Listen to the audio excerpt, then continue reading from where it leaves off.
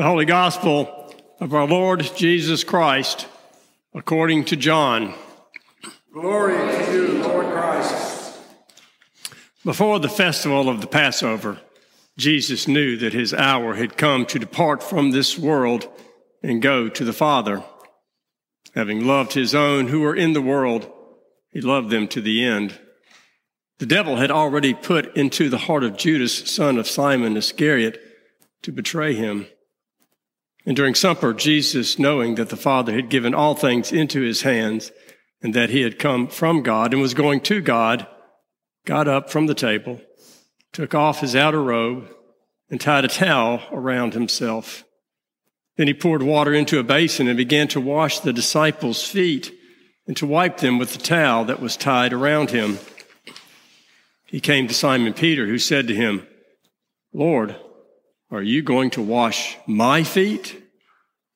Jesus answered, "You do not know what I am doing, but later you will understand." Peter said to him, "You will never wash my feet." Jesus answered, "Unless I wash you, you have no share with me." Simon Peter said to him, "Lord, not my feet only, but also my hands and my head." Jesus said to him, "One who is bathed does not need to wash except for the feet, but is entirely clean. And you are clean, though not all of you." For he knew who was to betray him. For this reason he said, "Not all of you are clean." After he had washed their feet and put on his robe and had returned to the table, he said to them, "Do you know what I have done to you? You call me teacher and Lord, and you are right, for that is what I am. So if I, your Lord and teacher, have washed your feet, you also ought to wash one another's feet. For I have set you an example that you should also do as I have done to you.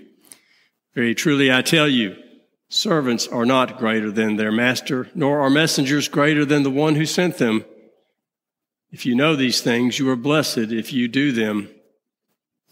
Now the Son of Man has been glorified, and God has been glorified in him. If God has been glorified in him, God will also glorify him in himself and will glorify him at once. Little children, I'm with you only a little longer. You will look for me, and as I have said to the Jews, so now I say to you, where I am going, you cannot come. I give you a new commandment, that you love one another. Just as I have loved you, you also should love one another. By this, everyone will know that you are my disciples, if you have love for one another." The Gospel of the Lord. Praise to you, Lord Christ. May the words of my mouth and the meditations of all our hearts be acceptable in your sight, O Lord, our strength and our Redeemer. Amen. Please be seated. Well, tonight, as every Maundy Thursday evening, we read John's description of the prelude, if you will, to the Last Supper, where Jesus washes the feet of his disciples. Now, this was an extravagant demonstration of love and servanthood. And in order to recognize exactly how extravagant it was, we need to think of the setting. Remember, this is first century Palestine. There are no paved roads. People walk along in sandals, and they walk in the dirt and the dust and the muck, and they sweat, and all of this grime gets caked on the feet. It's messy, it's yucky, it's smelly, it's ugh. These are the feet that Jesus takes in his hands and washes. People don't wash other people's feet in the first century, except slaves and someone like Jesus, who is demonstrating love, demonstrating servanthood. Now, there's a sermon here, but I'm not going to preach it tonight. Preached it last year. I'm not, because as I read and reread today's gospel lesson, I couldn't help but think every time I thought about another foot washing, a foot washing that occurred just 6 days earlier in Bethany, just outside of Jerusalem. 6 evenings earlier, Jesus was at the home of his friend Lazarus. And Lazarus's 2 sisters, Mary and Martha, were there. And as they were reclining around the table, without any announcement or any warning, Mary suddenly comes in and kneels at Jesus' feet and begins to bathe his feet. And Jesus was walking those same roads, wearing those same sandals, getting the same grime and muck and yuck on his feet. And once Mary had finished this act of washing Jesus' feet, she wasn't finished. She took a bottle of perfume, nard, we're told, and broke it open and anointed his feet. And yet she still wasn't finished. Then she unbound her hair and took her hair and dried Jesus' feet. An extravagant demonstration of love that just obviously was overflowing Mary's heart. Now, interestingly, was the response to this. First of all, you need to understand this story of Mary anointing the feet. It's one of the few stories that appears in all 4 Gospels. In the John version, Judas Iscariot speaks up and says, oh my gosh, she shouldn't have done that. We could have kept this bottle of perfume. We could have sold it for a lot of money and given that money to the poor. In the other 3 Gospels, it's all the disciples who protest. But what's really interesting is not who protests, but Jesus' response to this protestation. In each of the Gospels, he says, leave her alone. Leave her alone. She has done a good thing. Jesus appreciates this show of love. At this point, I got to thinking, how is it that we normally, and I'm including myself in this, okay? How is it that we kind of instinctively approach God? Well, I see it as almost kind of a 3-step process. The first thing we think is, well, I've got to obey God's commandments. And then we think, God loves me. Sometimes we might think, if I do this, God will love me. But we get these first 2 steps, obeying and then God loving.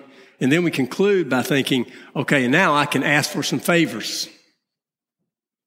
I can pray and ask for some favors. I think it's a good thing to want to follow God's commandments, and it's a good thing to recognize that God loves us.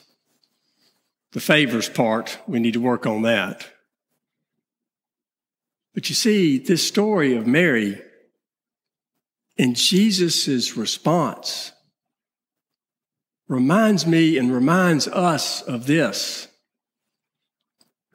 Not only does God love us, God wants our love in return. In fact, I'll go so far as to say, compared to everything else, more than anything else, God wants our love in return. Think about this for just a second. We've all been in love relationships. And what does every lover want more than anything else? What does the lover want? The lover wants the beloved to return that same love. And it's no different with God. God desperately wants us to love God. Jesus said as much. You all recall this. When asked about the greatest commandment, what did Jesus say? He said, you shall love the Lord with all your heart, with all your soul, and with all your mind. That is the first and greatest commandment. Now, he went on to say, the second is like it, you should love your neighbor as yourself. But the truth is, when you think about it, loving God with all of our hearts, with all of our souls, with all of our minds, if we do that, everything else falls into place. Now, that doesn't mean, do you love God? Oh, yeah, I love God. It means loving God like Mary loved God, having our very souls, our hearts overflowing with love. Once we are in that position, then following God's commandments becomes second nature. Loving neighbor as ourselves becomes a matter of course. Everything falls into place when we abide by that first commandment, when we return to God the love that God shows us. When we love God, when we love Jesus like Mary did. And so tonight, I would suggest this. At the end of this service, we will dim the lights. The altar guild will begin the slow, methodical, and moving process of stripping the altar. The choir will chant Psalm 22 in the stillness, and probably later in the evening, it might be good for all of us, including me, to look inside and say, do I love God? Do I really, really, really love God like Mary does? Amen.